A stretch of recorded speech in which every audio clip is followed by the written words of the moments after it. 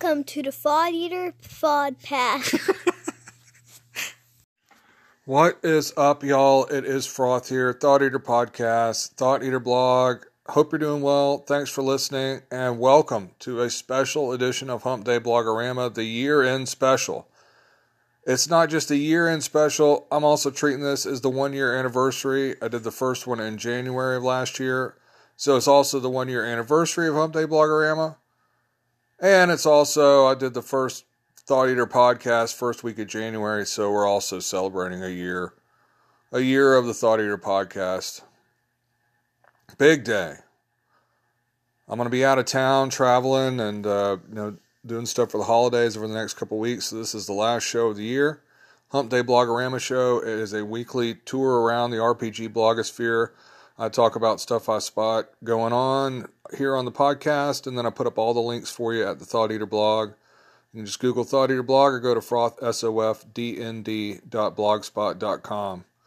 And just to say a couple things, on this occasion, I've got some special stuff for the show today, looking back at my favorite posts of the year, some year-end stuff, things like that. If all goes well on the app here, I've got a special guest, Rob C. from the legendary anchorite from the Down in a Heap podcast, joining me on the final topic. Rob joined me a few weeks ago. I had so much fun doing it. I asked Rob back. I'm happy to say he said yes. We'll see if I can make it work. I hope I can. But I just want to say what a pleasure, what fun it has been doing this show over the last year. My real goal when starting the podcast was to have fun, number one, and that is, I'd say I've achieved it. When I started doing the Hump Day show, I really wanted to celebrate the bloggers, share cool stuff with other people, and it was my hope that other people would enjoy it. It was my hope, my biggest hope was that people would see some cool stuff and try to kind of help build the blog scene back up a little bit. To anybody that's checked out the show, left a kind message, let me know they enjoyed it, retweeted it, shared it, found a new blog from it, left me a message, backed my Patreon, whatever it is, to all of y'all, I want to tell you thank you very much.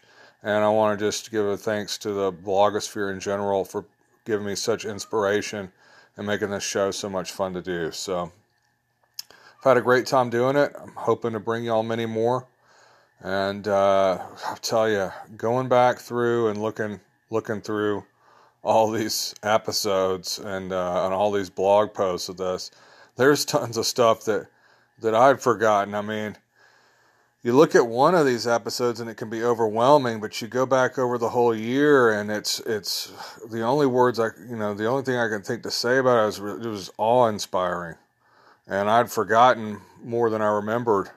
And it's just endless. And from the fantastic maps to the creative random tables to all the free stuff, all the cool products that came out this year, all the innovative tips and tricks people came up with, the miscellaneous posts, all the posts that made you think and made me want to share my opinions and everything. It was quite a year indeed. So lots to get to. Got a couple of messages first. We're going to hear from Jason from Nerds RPG Variety Cast, talking a little bit of leftover conversation we had last week about the D&D movie, as well as the final topic where I was talking about, I'll call it a disdain. My disdain for Session Zero, particularly any Session Zero where you're not going to play. And then Rob C. also gave me a call on the Session Zero stuff, and of course we'll hopefully, fingers crossed, hear from Rob again later on the final topic. So take it away, gentlemen.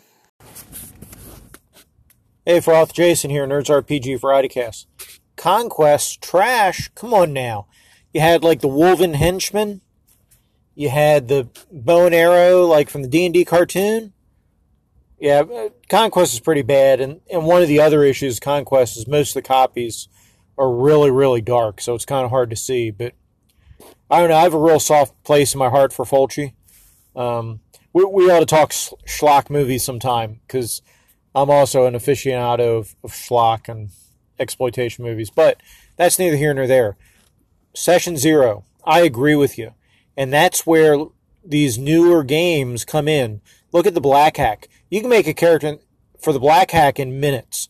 So you can do Session Zero, make a character, and play a game without a problem. So if you're going to do a Session Zero and you're playing something like the Black Hack, you can do it all in one session. My 2 cents. Froth, it's Rob from the Heap. My experience with Session Zeros has been similar to yours. It's a big fat zero. I've run one, been a part of a couple others. I never really heard about them until I heard people talking about them on podcasts. Now, sometime in last year or early this year, it seemed to become a really big topic. And I just think it's largely unnecessary if the DM just would send out a big document with any rules changes they're doing, with setting information, with expectations if they want to have them on there. Just do that and get down to playing when you get together. Especially if it's something that has involved character creation, just do pre-gens. Play, don't just sit and gab. Do that offline. Do that away from the table. Well, gentlemen, thanks for calling in. I don't disagree with you. I think even when I have something more complicated than, say, the Black Hack, I like to try to either do a pre-gen, or if we're going to roll them, I've talked before, a long time ago now, I guess, but when I'm doing something like Call of Cthulhu, for example, the equipment list could be anything in the world, I mean, anything that's available at any store in the 1920s, so I don't want to mess with that. I don't want to mess with some long, drawn-out thing. So I just look at what the occupations are and say if it makes sense, you've got it, If you're a doctor, you got doctor stuff. If you're a gumshoe private detective, you've got a pistol, I don't know. There's times when I don't like to hand wave, but there's times when I do, and I like to hand wave to get the game rolling. And but I'm just froth, so I'm sure other people have gotten something out of it. That's why it was a discussion. That was why it was an opinion piece. For me, I just an entire session devoted to just talking. It just makes me start jones and wanting to play. So anyway, that's what that was about. Well, about to get started. The last thing I want to say is I want to thank a lot of anchorites and other folks that have messaged me with their New Year's gaming resolutions. That is going to be my big kind of kick off the year show. I'm still looking for people. If you want to leave me a message, you can use the Anchor app to do so, or you can go to anchor.fm/Thought Eater, and there's a little button there that'll say message. And if you've got a headset or microphone or whatever on your computer, you just click that, leave me a message, let me know what your plans are for the new year, what you're looking forward to, what you want to do differently, any kind of New Year's gaming resolution, and I'll put it on the show. With that said, let's get cracking with the top posts of the year.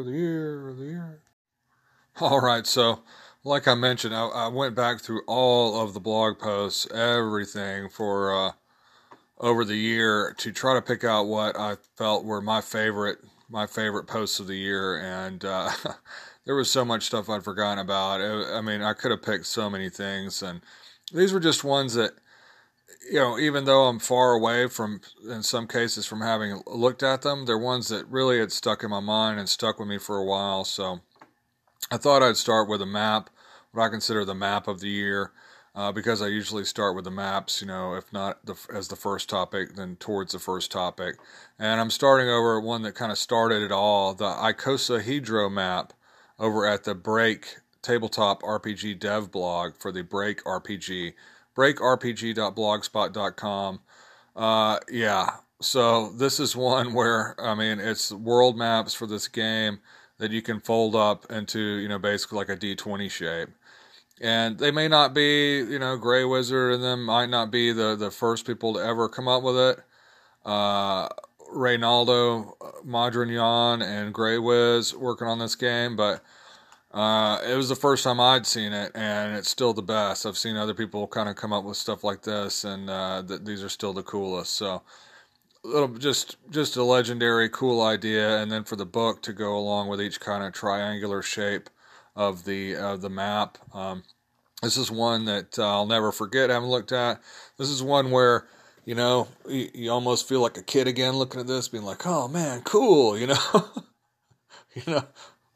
where a middle-aged man gets that kind of kid feeling, wanting to fold this sucker up and check this game out. So I had to go with that for my map of the year. And I mean, I look back through all the maps, and there's so many amazing ones, but this one really stuck to me, so stuck with me. Another post that I still think about is from Ezra Bloom's Rose and Kingfisher blog, roseandkingfisher.blogspot.com. Their Bard Spells post from back in February of 2019. This one, I just love the idea because bards are historically a class that I do not play. I'm just not into them. Nothing against anybody that likes them. It's just not something I've ever enjoyed, but this made me want to play one because the whole idea is that a bard is just kind of inherently magical. They don't even 100% know they're doing magic. They don't really cast spells or use magic. Magic just kind of happens around them. And so, like animal friendship spells, like animals just automatically like them. Now, I mean, it takes a little metagame kind of approach to the character, but to play, if you play this the right way with just, you're telling the GM obviously that you're casting the spell, but you're role playing it in a completely different way as if stuff's just happening. I thought this was brilliant. This was just a great post from Ezra Bloom over there, and that's a great blog just in general. So if you want to see a cool take on the bard, that's at roseandkingfisher.blogspot.com. One of the great ideas of the year is at K-Trey's blog.d4caltrops.com blog. K-Trey blessed us with many random tables over the year, but this one was about an idea to do a monster manual in the style of these old safari cards that were like a teaching tool that people, at least in my generation and before, will remember from their classrooms, where it'll have an animal, a little information about them, and then kind of like little maps, like a regional map and a climate, kind of biome sort of map, kind of animals that they're related to and stuff, and just a layout like this, the way the information is presented, just an awesome idea to do a monster manual this way. No one's done one yet. Someone can make a killing on Kickstarter with it. It's not going to be me, but this is one that I just thought was just a brilliant idea that has definitely stuck with me over the years. Over the year at D4 Caltrops. So this next one, I had originally attributed when I put it on the Hump Day to Flintlocks and Witchery blog, but it turns out in the small print, I didn't even notice, having read it, at the very, very bottom, and like a smaller font, it indicated that it was copying it, or reposting it from the Chronicled Scribblings of the Itinerant Overlord blog, csio.blogspot.com, EOTB's blog. And this was just a great post, my personal rules as a player. And so many times on this show and on other shows, it comes up, what are some great tips, how to be a great player, how to be a good player, and there's been a lot of discussion and everything. And nowhere have I ever seen a better rundown of how to be a great player than on this post. Things like not hoarding your magic items and spells. I do not hoard my wow bangs, is how it phrases it. Helping other players have big moments. Spend your damn money. Pay attention. Be ready to roll. Contribute to the game world. Be versatile. And it's all written with a lot of creativity and humor. It's one to really read no matter what game you play. Love this post. It's kind of the player's Bible in a way, is the way I read it. Or if somebody said, hey, what are some tips on being a good player, I would just link them over to this post. My personal rules as a player at the Chronicled Scribblings of the Itinerant Overlord. There were so many good free products. I thought there were many that I almost went with. Some small things, some entire games. But I decided to go with the smallest of them all, Nate Treem, over at NateTreem.com, of the Highland Paranormal Society, of Tunnel Goons fame, and a lot of cool stuff. This one was one that really stuck in my mind, and let's see if it's got a date from this was back in June. Wander, a business card RPG. So talk about small. It's a full RPG on the front and back of a little business card, and it's definitely a playable game. It was very cool, very innovative. There's even a couple of hacks that are, just on the blog post with it. I've got an image of what it looks like. So I thought for free stuff, this one just stuck in my mind to have the little complete kind of game that you can play or easily hack on a business card. So I just thought that was an awesome, innovative post, one that was really memorable for me. And so I thought I'd also mention too that I saw Nate got interviewed over at NZS Games. I've got a link up for this, nonzerosumgames.com. They did an interview with Nate about Nate's work, which is all just great stuff. So anyway, those are, like I say, I could have put a lot more in it, but and these might seem like unconventional posts or something to somebody, or strange picks. I don't know what other people's perspectives would be but when I look back through every single blog post and everything, these are ones that really just kind of captured the magic of the blogs to me. So anyway, those are my posts of the year. Over from breakrpg.blogspot.com, roseandkingfisher.blogspot.com, blog.d4caltrips.com, csio.blogspot.com, and natetream.com. Congratulations. So another thing I did over the year was induct 4 different blogs into the Hump Day Blogorama Hall of Fame. And I think 4 a year is about right. I've already got one in mind. It's maybe overdue to put in January, but I just wanted to look back at these, especially in case there's some new listeners that maybe haven't heard the whole back catalog or didn't hear these. Celebrate them one last time. These are just blogs that I felt like are legendary, of the things of legend, and are great, just amazing blogs to follow. Some of them don't update anymore, but they cast a long shadow. And so anyway, just to go over briefly the 4 Hall of Fame inductees we had over the year. Mesmerized by Sirens, mesmerizedbysirens.blogspot.com. I forget what the Catacomb Librarian. And this is one that you want to talk obscure RPG artifacts. That's what this site is all about. So if you like looking for the strange of the strange, stuff you may have never heard of, like the Starstone fantasy roleplay supplement, Spawn of Fashan, Bifrost, just the odd of the odd, the obscure of the obscure. That's what this site is all about. Mesmerizedbysirens.blogspot.com. Congrats again to the Catacomb Librarian over there. Chris Tam needs no introduction. Elfmaids and Octopi, elfmaidsandoctopi.blogspot.com. Like I mentioned when I talked about this blog, still one of the least, most underrated, underappreciated bloggers out there. Consistently imaginative and creative in ways that is stunning, and prolific. So many random tables, but it's not just the random tables. Also amazing free downloads, amazing setting materials and everything. A wonderful Patreon that Chris does as well. So elfmaidsandoctopi.blogspot.com, legendary site. Speaking of legendary sites, Grognardia, of course, the blog that to launch 1,000 blogs, kind of like the Velvet Underground was for music.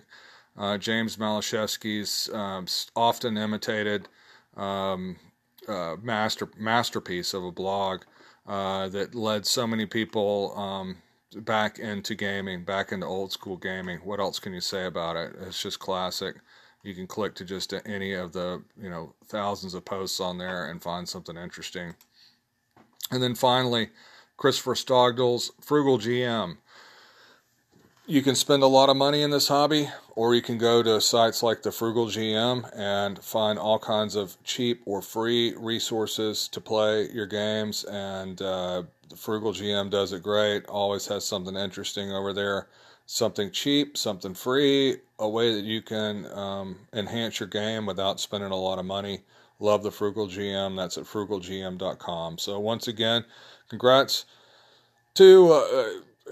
I don't know if any of them will ever hear this, but congrats to them for their great work. Thank you for your work. And so that is the year's Hump Day Blogorama Hall of Famers. All right, so the last piece of kind of like end of the year type stuff. Now I'm sure a lot more will be coming out in the next couple of weeks, and I'll just miss it, or maybe I'll catch some of it and have it when I come back. We'll be back January the 8th.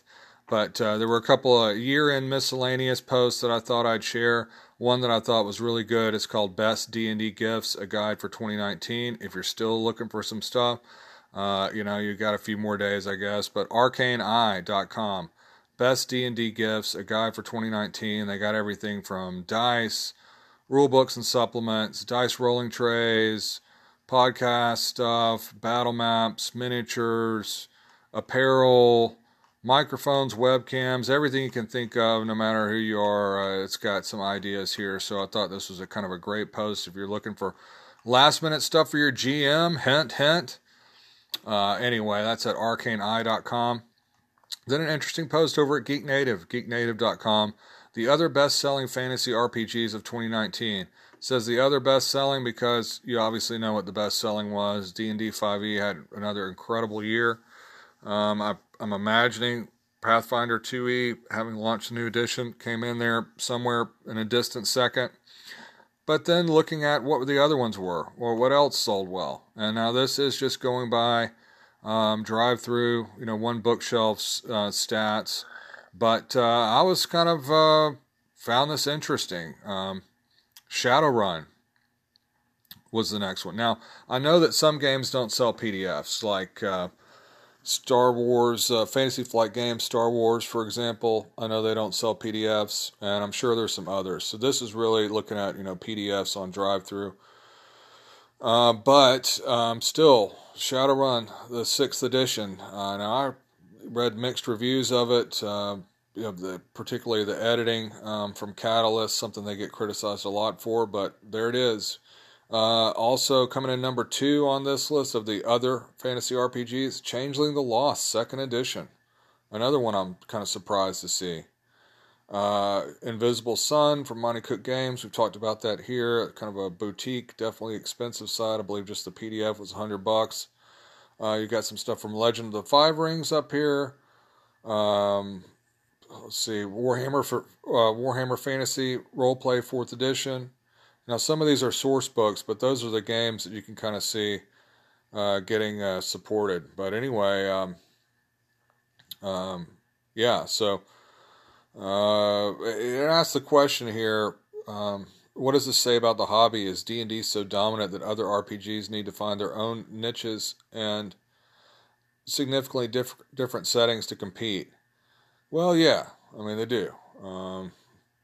I think so. Unless you're like a legacy game, like something like Warhammer Fantasy, where you had a lot of fans in the background. Really, a lot of OSR and everything. It really is just basic. It's just another form of flavor of D&D. So, I think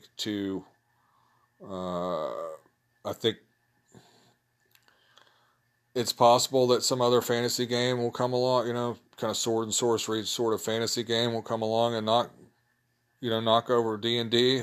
Anything's possible, but it's highly unlikely that will ever happen. The whole fantasy area has been dominated by D&D for decades and decades, and probably always will be. So, even when you look at these other kinds of styles of games and everything, a lot of them will use, there's this Carbon 2185 or whatever it is really popular right now, getting a lot of interest. It's a cyberpunk game, but it's built on D&D 5e. So even when you get into the other genres of games, you can't necessarily get away from D&D. So Anyway, just a couple of interesting kind of year-end posts, seasonal year-end posts I thought you might want to check out. The map segment of Hump Day Blogorama is proudly brought to you by Frank Turfler, legendary anchorite of Frank T's liner notes. I've been backing Frank T's Patreon for a while. High quality, full color, world-class battle maps, sci-fi, fantasy, and otherwise. Innovative print and paste terrain that brings your table to life. Multiple support tiers, including a commercial tier, which will allow you to use Frank T's creations in your own commercial projects. You can sample some of the quality of the work by looking for Frank's Free Map Friday posts. So whether you are a creator that is looking for some cartography for a new project, whether you are a GM gaming online or in person at the table, or you're just like Froth, a map junkie, and you can't get enough of this stuff, go right now to patreon.com/Frank T and check it out. All right, so just a couple of things for the maps today. I did so much at the front end of this show. I'm trying to just kind of speed through everything else a little bit so I don't end up with a 2-hour show on my hands. But first thing wasn't from a blog at all. It was from legendary anchorite Colin Green of the Spike Pit podcast over on the Discord, where a lot of us that do anchor podcasts hang out. They posted this image knowing that I enjoy it, and it's a couple of fully grown adults, probably between 5 and 6 foot tall, standing next to a book that's at least 6 feet tall with this huge map of Italy on it. So I don't know what the deal with this book, but it's the biggest book of maps I've ever seen. So take a look at this image and see what you think about that. And then the only other thing, and there's some other stuff I saw, but the only other thing that I was going to mention today as far as the maps, why mention anything else when you guys get a look at this image? So this was over from the Cartographers Guild, the World of Zalek, Kraut Potato. After years, they say they're finally satisfied with the result, the world map for their novel. And, I've seen some great looking maps in my day, but this is one that looks like it could have been, be something out of, history from the, done by a master artist or master cartographer in the 1700s or something. It's got both sides of the globe. It's got all the zodiac stuff. It's illuminated with, drawings in the margins and everything. And it's one you just have to see. It's, about as good as a map can look, and for this person to have done the map themselves for their novel, it's incredible. So last thing I want to say, just as far as the map, since it's the year-end thing, it's been fun looking at all these RPG cartographers and everything over the year, all this talent, being surrounded by this talent it's just been fun, and going back and looking through everybody's maps is unbelievable. And I wanted to give a special shout out to Frank T, Frank T's liner notes, patreon.com/Frank T. Not just because Frank supports the program and sponsors the map segment, but Frank, very early on when I started doing the Hump Days, was really supportive of it, really enjoyed it, and everything. So Frank, want to just let you know how much I appreciate you and appreciate you supporting the program over the last year. So thank you. All right, some reviews and retrospectives to blow through for y'all. I'm going over to Whitebox and Beyond, whiteboxandbeyond.blogspot.com, Fred Daniels' blog. This is a post called If Advanced Chainmail Existed. It's about a game I'm not familiar with, spellcraft and swordplay, from Jason Vey, which the author refers to as a nostalgia game that does not seek to emulate an older edition of D&D, but rather to envision how the game might look today had its development followed a different path, that of 2d6 added together rather than d20. So kind of an advanced chainmail sort of deal. And interesting because just recently I did a 5-Minute Friday talking about Melu Blood and Bone, which uses nothing but d6s, and it didn't occur to me, I didn't even think at that time that maybe they were looking to do the same sort of thing, like a advanced sort of chainmail. But I don't know if that's true or not. But here's another game taking that angle with the D6 mechanic throughout it. And this is kind of a good little overview that gives you an idea about it. So Spellcraft and Swordplay, I might have to check that one out. That's over at whiteboxandbeyond.blogspot.com. Legendary anchorite Chuck Thorin does the Playing It Wrong podcast. They also do the They Might Be Gazebos blog, theymightbegazebos.blog. They're doing a video kind of unboxing or video walkthrough of the new Tegel Manor from Frog God Games, and I just got mine in the mail as well. I originally went for the 5e version, but then I thought I'll never play it, and I never run it, so I went with the Swords and Wizardry, and I haven't dug too deeply into it, but it's greatly expanded. It was the kind of thing where I had kind of mixed feelings, but had to back it anyway, you know. Tegel Manor is such a classic, but to just do a straight reprint would be kind of pointless, I guess, given that there's already reprints and stuff of it out there. So, but you know, I've got an open mind, and I certainly backed it. So Tegel Manor is one of my favorite modules of all time. So if you want to see what that's all about, that's over at theymightbegazebos.blog, a little video to walk you through it and let you look at the book. Then I love this blog, the OSR Grimoire blog, Paleo Logos, osrgrimoire.blogspot.com. I've been hyping this one since I first noticed it. It is really fantastic. And anyway, so Warriors of Mars, the Warfare of Barsoom in miniature. I was talking recently about. I'm not super familiar with Edgar Rice Burroughs.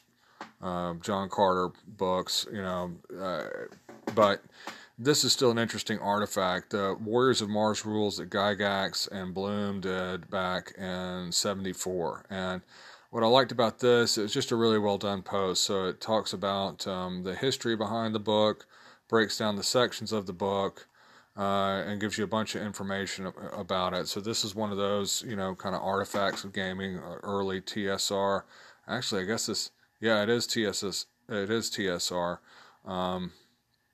6 months after D&D came out, it says. So it's and anyway, it's got a bunch of links. It's got links to check out the heritage miniatures that this game was made for. Actually, it says that Gygax stated the project was done at the request of the firm which originated the miniature figures for this singular aspect of wargaming, which was Hinchliffe models that later became heritage models. So Hinchliffe models became heritage models, and it's got links over to this Edgar Rice Burroughs zine that's got the early Hinchliffe miniatures for this, which are just amazingly crude and awesome. I mean, beyond crude and beyond awesome. So this just wanted to take a look at and dig into. I need to add one of these miniature images to the to the post. You have to be kind of seen to be believed. But anyway, great post over there at OSR Grimoire as always on the Warriors of Mars, Warfare of Barsoom in miniature. And a really cool review. Another kind of retro review at rollingboxcars.com, looking at the old Ghostbusters game from West End Games, kind of the originator of Dice Pool Games. Daniel Stack over there reviewing it, and this is another one I want to get my hands on. I just got to show my daughter Ghostbusters recently, and she really enjoyed it. You know, she's finally old enough to start watching some of all this stuff with me. She's 8, and it's not necessarily that stuff would have scared her or anything like that, but it's also just like for it to hold her interest, or for her not to be asking, who's that? What's that? The whole time, you know, these kind of things, you know, but she got into it and enjoyed it. And that's right around the age, a little younger than I was, but right around the age when the movie came out for me. And I just love that movie. And so a look at how the mechanics and everything like that worked in it. So if you're into that old Ghostbuster stuff, that old D6 stuff from West End Games, you can check that out. It's over at rollingboxcars.com.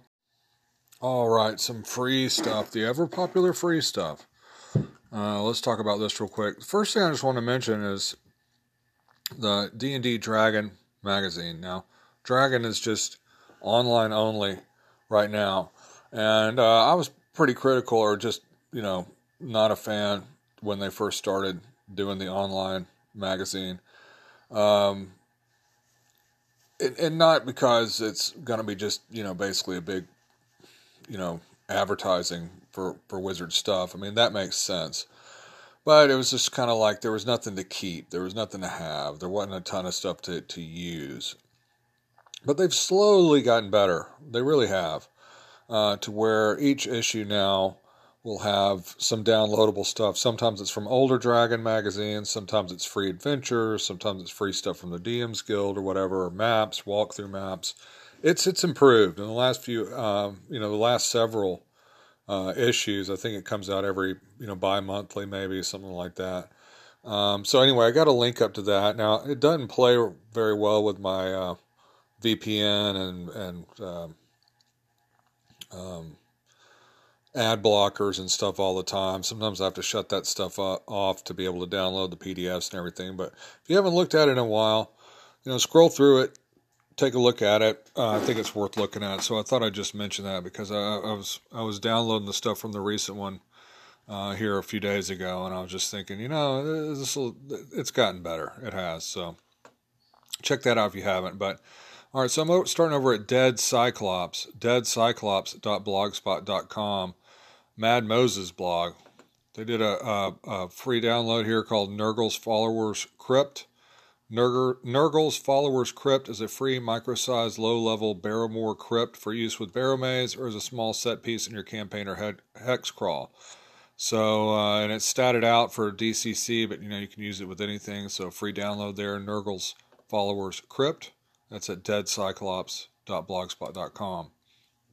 A little 5e stuff from the middle finger of Vecna, mfov.magehandpress.com. They do a bunch of great stuff constantly coming out. I mean, they've done hundreds of things in the lifetime of 5e. This is the Circle of the Mantis, a druid circle. They believe the natural world's in danger. They need to fight to defend it. They emulate combat techniques used by animals. So the Circle of the Mantis, free PDF, Druid Circle over at the Middle Finger of Vecna blog. Another 5e, full class this time at Bando's Homebrew, blackbando.wordpress.com, The Afflicted. So this class is basically they've been cursed, and so that's the affliction, and it's got, a full class. So what can you say? It's got everything you need on there. We want to check that out. That's over at Bando's Homebrew. Skirples over at the Coins and Scrolls blog, coinsandscrolls.blogspot.com. They've been highlighting this Monster Overhaul product they're working on. And it said it will contain a few very, very basic dungeons. And they've got a free PDF, kind of a preview deal, with a generic cult lair and a generic wizard tower using Dyson Logos maps. So that's a PDF you can download. Looks like enough, gaming material for, a couple of adventures or to get your adventures, to help build your own adventures. So generic cult lair, generic wizard tower at coinsandscrolls.blogspot.com. Finally, on the weird stuff, this is over at the Chaos Magic User blog, Magic User with a K, magicuser.wordpress.com. They mention a tome of weird artifacts. They say it's free, but you can give them a tip if you want. Links over to their itch.io page. And this is kind of a cool collection of some odd OSR, magic items and stuff that you can use for just about any of the games. So anyway, free PDF there with some cool magic items. All right, so the most ridiculous free thing I'm going to link y'all to today is the Atlas of Titan. This is how many pages is this? 380 page atlas collecting all these maps from the Fighting Fantasy world. So yeah. And now that's from the outspace.fightingfantasy.net website. And I found this actually from a cool series from James West. James V. West does the Doomslakers blog. And they've been doing this series. I've got 3 of the links, so hopefully they'll continue doing it, called That RPG Folder. And it's like that RPG folder we all have, or that RPG folder that we've got in our delete folder. And the whole idea is they're going through that old RPG folder we all have that's just got a bunch of RPG stuff piled in there that you may never have really taken time to look at. So they're these kind of mini reviews of of all this just, gaming oddity and bric-a-brac. I say bric-a-brac, I don't mean it to sound like this stuff is insubstantial. I mean, it's got like the Azur's Adventurer's Digest from Hydrocopter, a bunch of cool stuff, but the point is, it's stuff that they never really dug too deeply into, and it's like mini reviews of a bunch of stuff, and that's how this came up, the Atlas of Titan, a 380-page massive compilation of maps from the Fighting Fantasy Alancia setting. So anyway, I know some of the anchorites from overseas that were into Fighting Fantasy and stuff and are still into it would like to check this out. So the Atlas of Titan. Some of the miscellaneous stuff today really could have been final topic material, but I got something else I wanted to do with Rob. But anyway, I'm starting. The first couple of things are kind of they kind of relate. We talked about money and gaming and stuff. I beat that dead horse a few times. But there were a couple of things that came up. One is at the Renaissance Gamer blog, renaissancegamer.ca. Some thoughts on $300 dice. And it's talking about this Wizards of the Coast metal dice set they're doing for D&D's 45th anniversary. And I'll go ahead and tell you, it's $300 for the dice. I mean, and it's not a bunch of dice. It's a single set of dice. Now it's metal dice, and on the D20, it's got a sapphire set into one of them. And it's also got a display box, some stats for a sapphire dragon, and this kind of thing. They're only releasing 1,974 sets, like in honor of D&D being in 1974. And anyway, so in this post, Renaissance Gamer says they don't have a problem with it, but then they kind of do have a problem with it. They say that their issue is that the only thing they seem to be doing to celebrate 45 years of D&D is this $300 dice set. And they talk about how there's, apparently, I don't know where they get this number, but it sounds about right, maybe even low. There's an estimated 13.7 million folks playing D&D worldwide right now. And that this is only, by the math, that means, 1 in about 7,000 would get their hands on this. And so it's kind of, and I don't disagree with that. But, 45 is not, it's kind of sounds like a bigger number, like a more even or more traditional type number to celebrate than it is. I imagine the 50-year, there'll be maybe more stuff, 45-year, it might as well be the 46-year D&D. To me, it doesn't, that they're,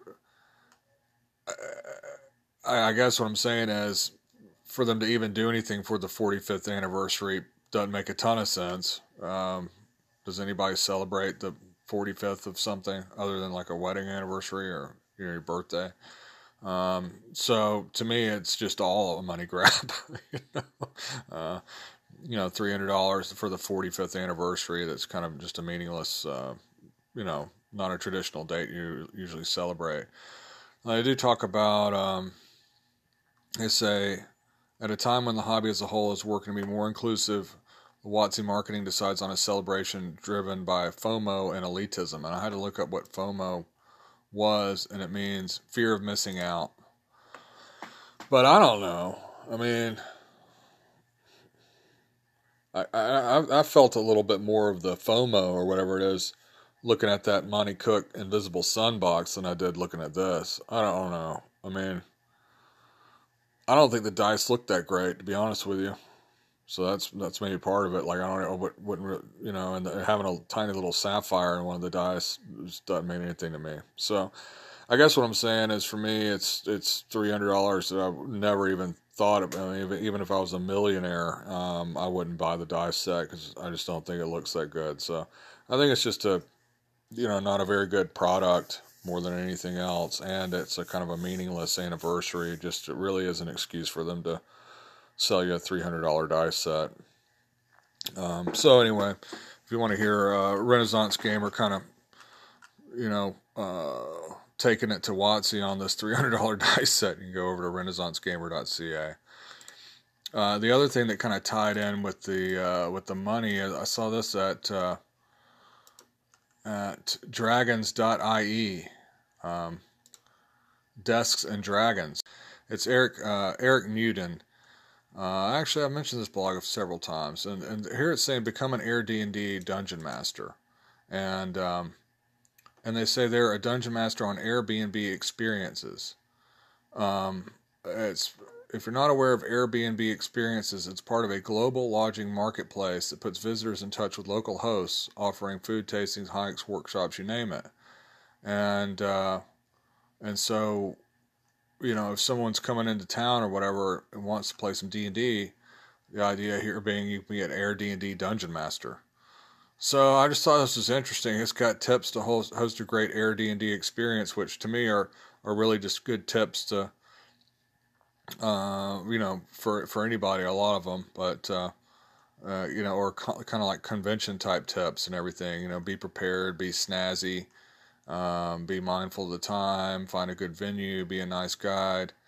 It says to cater to the audience, literally cater. It's something they haven't tried yet, but some experiences on Airbnb offer food and drinks as part of the package.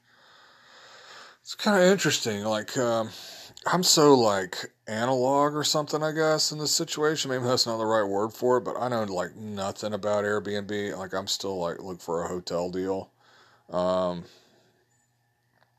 So even looking for someone else to like give me an experience when I go into town or whatever, is just something that I don't know. Maybe it's just I'm old as dirt, or I'm just out of touch. I'm definitely both of those, but it was just I thought it was just an interesting angle to make some money, to be a Airbnb experience, Air D&D paid GM. So yeah, I'm not knocking it, There's they call it the gig economy. People with these side hustles and everything. Now I've seen paid GM angles, charging people a little bit to run online, going a corporate route, doing team building exercises and stuff like that. And now you've got Air D&D experiences. So people getting creative out there to make some money off of D&D, and go for it. All right, so this was cool. The Sage GM, thesagedm.blogspot.com. Let me see if I got a name for this. Mike Whitaker. So I like this post a lot. Using Battle System in D&D 5e.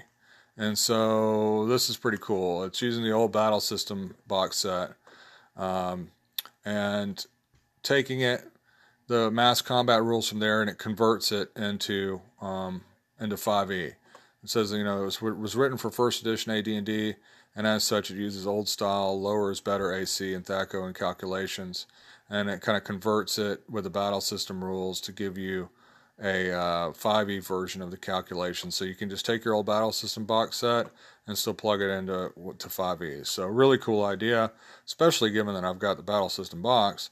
And so, anyway, neat idea, kind of a cool way to use an old product with 5e.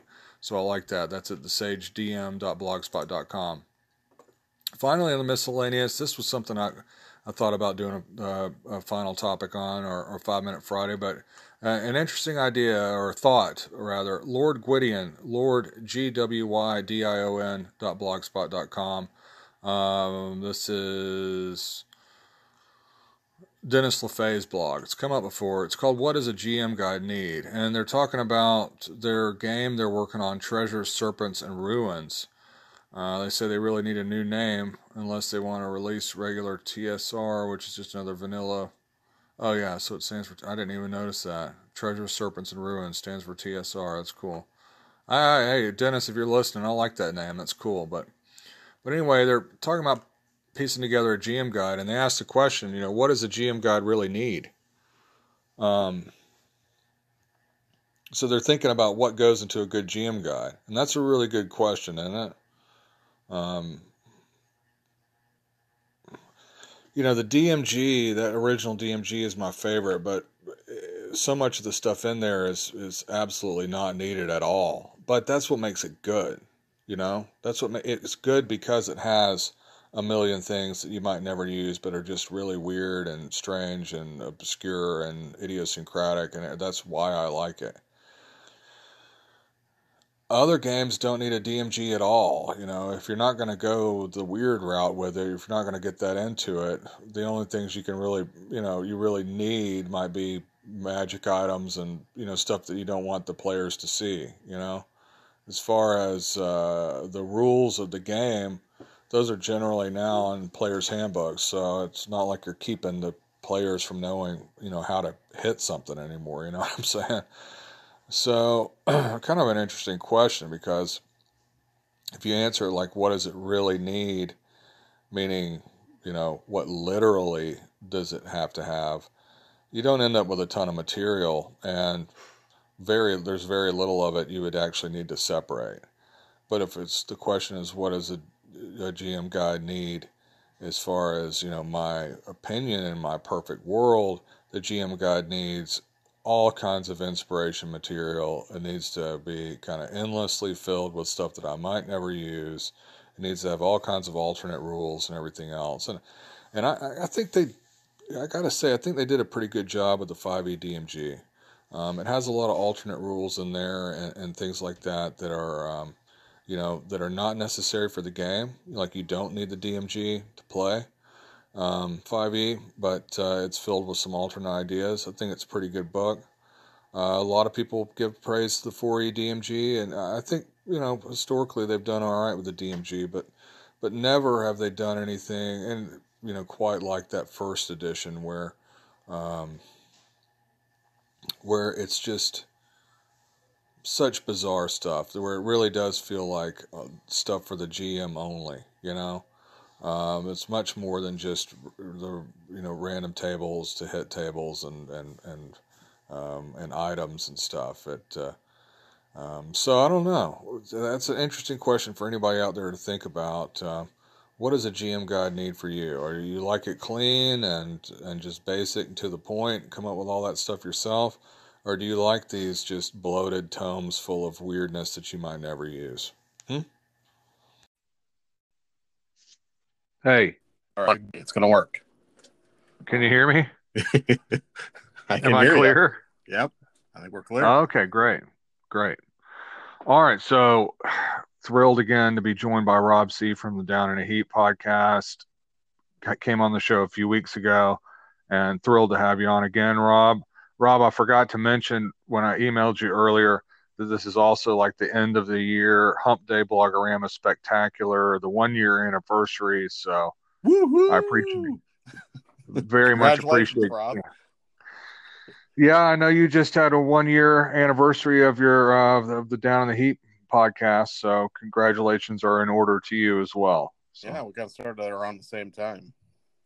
Yeah, you had a little bit of a head start, but I guess first, we're going to get to the topic, but, I should have maybe mentioned that. I wasn't even thinking earlier. I was just thinking about scheduling and everything, but any reflections on the first year of the podcast or anything like that you've been thinking about? I wish I had something profound to say, but it gets easier, obviously, the more you do it.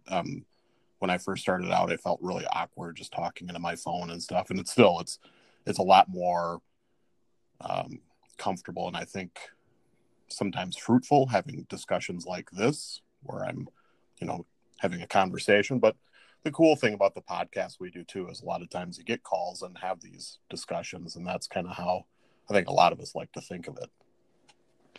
Yeah, I don't know if I would have. I mean, I'd like to think I would have stuck with it without the kind of social angle that Anchor gives it, but I don't know if I would have, or it wouldn't have been as good. It wouldn't have felt as good. Being able to call in on each other, and that it kind of gets into the final topic, that kind of angle of things. So, what Rob and I were going to talk about is this article I saw over at slybflourish.com. And this is Mike Shea's blog. Probably doesn't need too much introduction to a lot of listeners. Probably best known for their Lazy Dungeon Master products.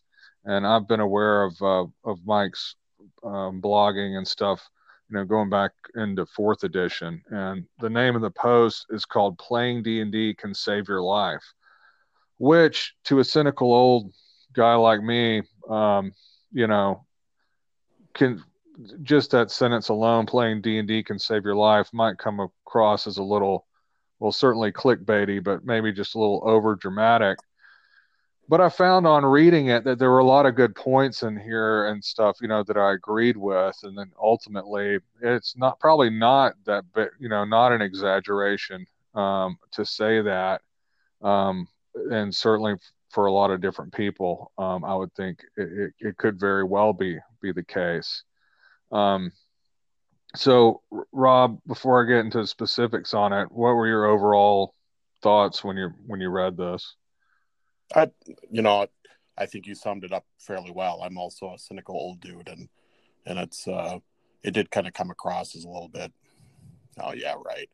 But yeah, I think a lot of the points he made in the article did ring true. And if you do sit and think about it, I don't know how many lives it saves, but I think it definitely enriches people's lives, which, and very likely could be putting you in a better emotional state that makes you live longer or makes you want to live, so maybe not an exaggeration.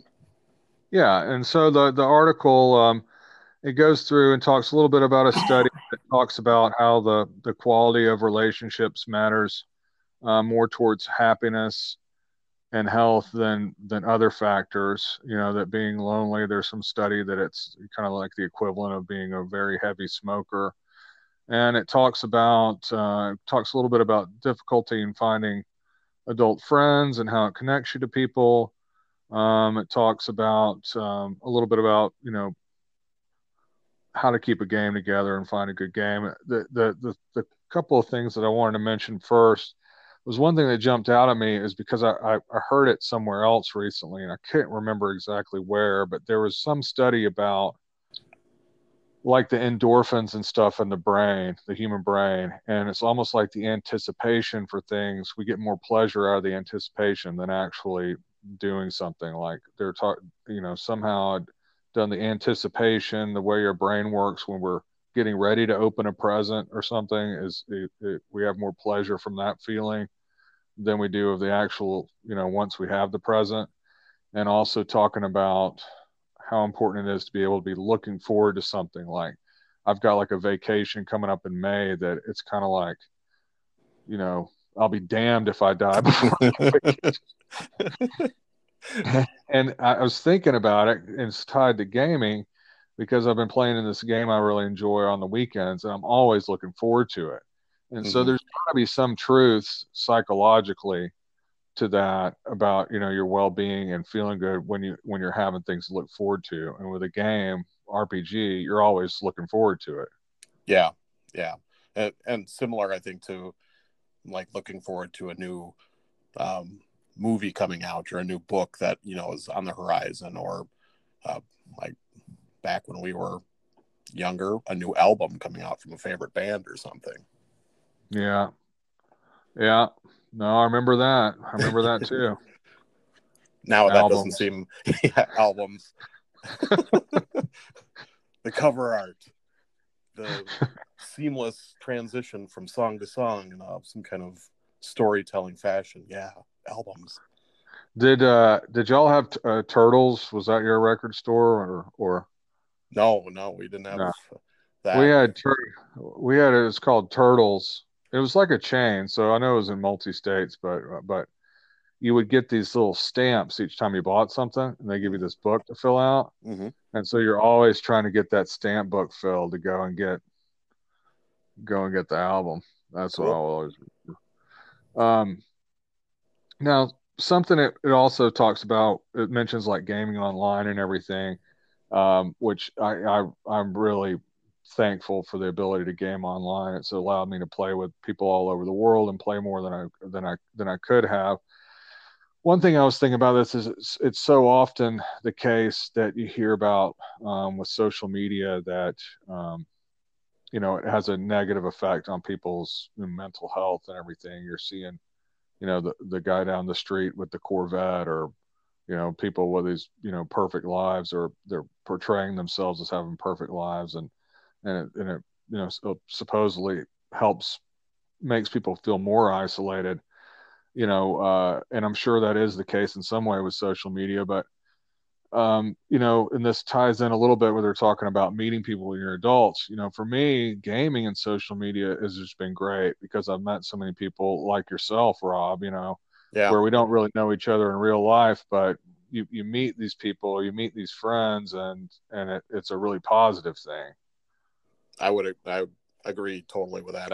I don't game online, but yeah, this process of having the podcast and meeting people through that, meeting people through the Audio Dungeon Discord, has been nothing but positive experiences for me. Yeah, and it's just another way that gaming opens you up to people that you wouldn't have known otherwise. And as the article mentions, it's just important to have relationships like that.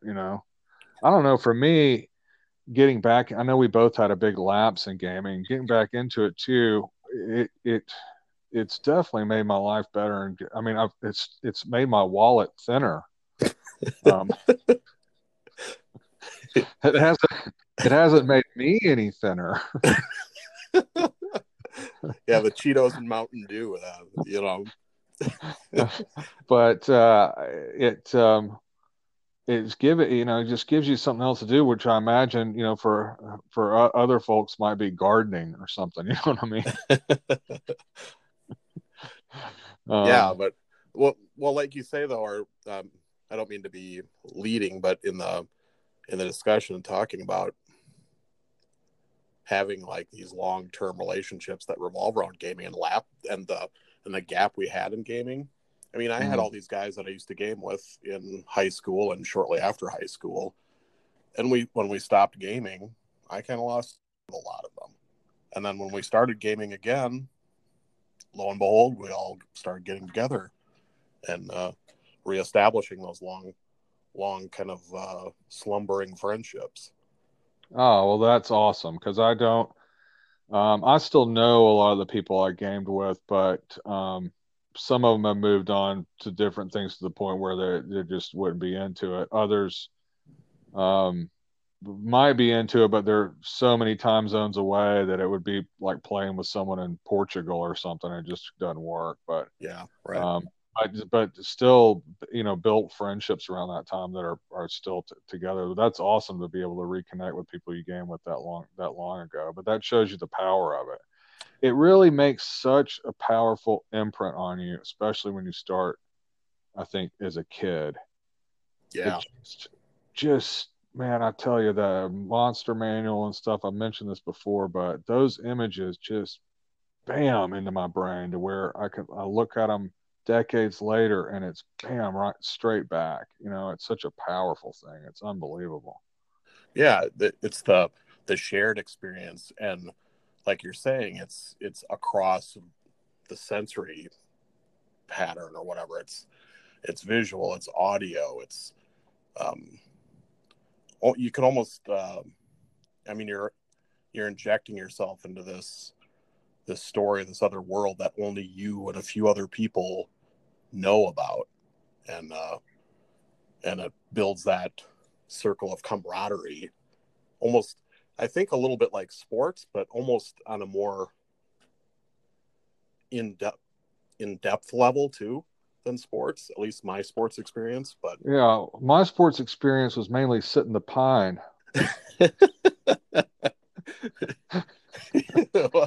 Yeah, me too. I mean, I was all right. I guess basketball was my best, but football, I definitely didn't feel like part of the team.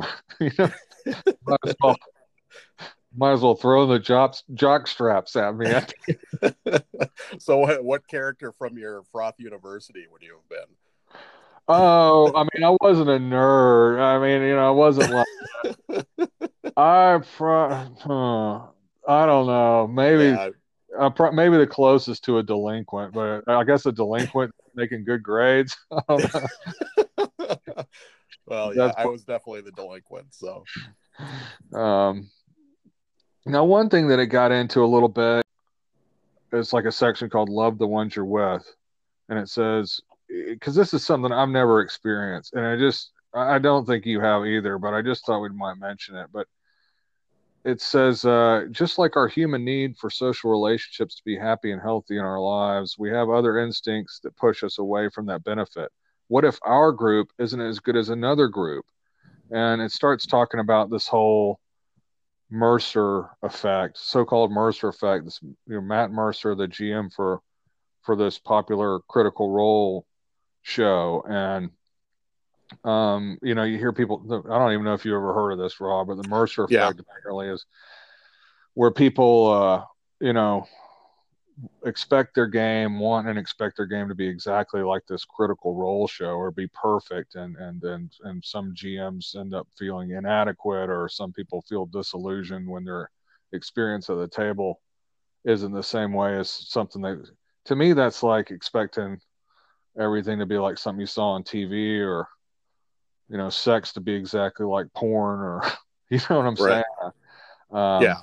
I don't know. Any thoughts on that, or is that even worth Well, time? yeah, I guess I experienced it just a little bit in that. So one of the guys in our group, his daughter plays with us, and she's a huge Critical Role fan.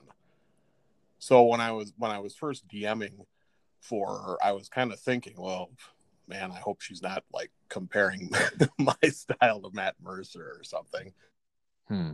A little bit of that kind of feeling at first, but and I don't, I never really had a conversation with her about it to see like if that was some expectation she had. I don't think it was, and she's still gaming, so it's not like that had any adverse impact on her. So Yeah, I guess I think that the healthy way for anybody to approach it is like when I look at, I don't watch a ton of Critical Role. I have seen him GM a couple of celebrity things. They were actually really entertaining because they had like the guy that played, I forget his name, the guy that played Shaggy from the Scooby Doo movies. He was in the new Twin Peaks as well, and was really really good in it. I'm sorry, I'm forgetting their name, but so it's like some actors um, and everything, and it was entertaining. And there's some other shows that I've liked, but for me, when I see someone do something really good as a GM, like whether I'm sitting at their table or watch them play or whatever, I'm looking for ways that I can, improve, or a trick that I can take. I yep, guess exactly. rather than getting this inadequacy feeling,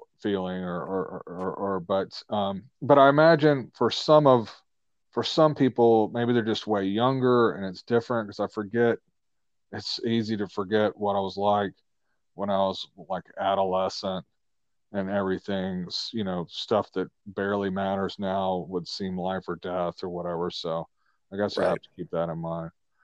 Right. Um, Well, and I think when you're younger too, the game is new and novel, so it's, even if you can't do voices like Matt Mercer, still just the kind of magical quality of the game takes over and is so novel. I think all the younger kid, I call them kids, but they're teens and 20s or whatever that I've played with, have always just seemed taken with the game right away. So hmm Yeah, I've been playing with young kids too. And even play. It's funny, even had my mom join a game. She was curious about it. mhm. She kind of bought into some of the satanic stuff back in the day. You know what I mean? But now Mhm. she got in the game and she was like, they fought these goblins, and she was like, "Can I slash its throat?" I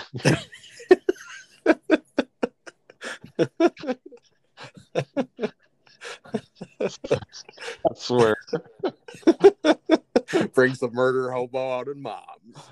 it's just, times have changed. Times have Yeah. changed. So, but anyway, I guess the reason I wanted to end, with this as the topic for for kind of the end of the year, sort of, it kind of fits with kind of the time of the year, some kind of like positivity, and just I thought what it really does is it did kind of underline the, the power of RPGs to be a really just positive thing in people's lives. And we're talking about Thanksgiving, what we're thankful for. We're spending time with friends and family. Not to sound too sappy or anything, but it's just a really special thing about life. And I'm just, anyway, so that's why I wanted to bring you on to chit chat about it. So yeah, I think that's a good call. It is anything that brings your circle of friends and or family together, and to spend time with one another, having a good time. That's all good. Something to be thankful for. I swear, I don't know if I may have mentioned this to you before, or I mentioned it before, but I do have this fantasy about when I'm retired and I'm like maybe in a retirement community, just like being just like a hardcore war gamer, all the old, really old guys, I picture that all the time when my parents live in a retirement home, and they play things like whist and pool and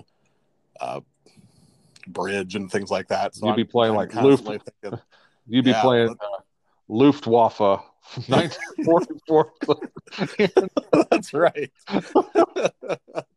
We're playing Luftwaffe and D-Day, and I finally got time to roll out the Europa game. Eastern Front Division based. I've got all the time in the world. All the time in the world. Yep. All right. Well, I think that's enough of it. Rob, I so much appreciate you being on the show, and everybody, if you're not checking out the Down in a Heap show, it's one of my favorite absolute podcasts, one of my favorite people to talk to and interact with on here. So thank you so much, Rob. Oh, thanks for inviting me, Froth. Good to talk to you again. Absolutely. Talk to you. Merry Christmas. Yeah. You too. Bye. Bye. All right, so that was great. Special thanks to Rob C. from Down in a Heap for being on the show. That was great stuff. Really appreciated that, and gave a special ending to what I hope was a special and fun show to listen to. What can I say? I'm just, I'm just really pleased with, and really happy and in some ways proud of the last year of doing this show. It brought together so many things I really enjoy, these RPG blogs and sharing cool stuff with others, and gave me a creative outlet, and I'm really looking forward to next year and doing more stuff. I've got some plans for the podcast, some plans for the Patreon, some things that I think are going to make some improvements, and will be some changes, but things that I think that will ultimately make for even better entertainment. And so I'm excited to see what happens as we kind of turn the page on this year. Thank you so much for listening. Thank you for supporters of the show. Thank you for folks back on my Patreon. It's patreon.com/Thought Eater. Just $1 a month. If you're enjoying the stuff I do, you can check that out. Special thanks as well to Frank T from Frank T's Liner Notes and patreon.com/Frank T for supporting the program. Just what else is there to say? This is a nice way to leave it, to take a couple weeks off, to be with family and do some travel and everything. I hope that whoever you are, wherever you are, if you're getting together with friends and family, that you have a safe time, a happy time, and a good time. If you have any messages about any of the stuff we talked about on the program today, you can use the Anchor app to message me or go to anchor.fm/Thought Eater. I'd love to hear, no matter who you are, wherever you are, take a couple seconds. Let me know what your New Year's gaming resolutions are. I'll put you on the show. I think I might be able to sneak in a 5-Minute Friday over the next couple weeks, but otherwise it'll be kind of radio silence. So I just wish you and your families the best. And Logan, take us out of here.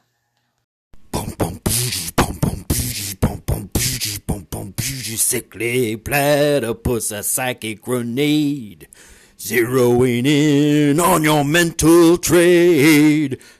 Gonna help you escape from the grind. Thought Eater gonna blow your mind. Boom, boom, boom, boom, boom, boom, boom, boom, boom, boom, boom.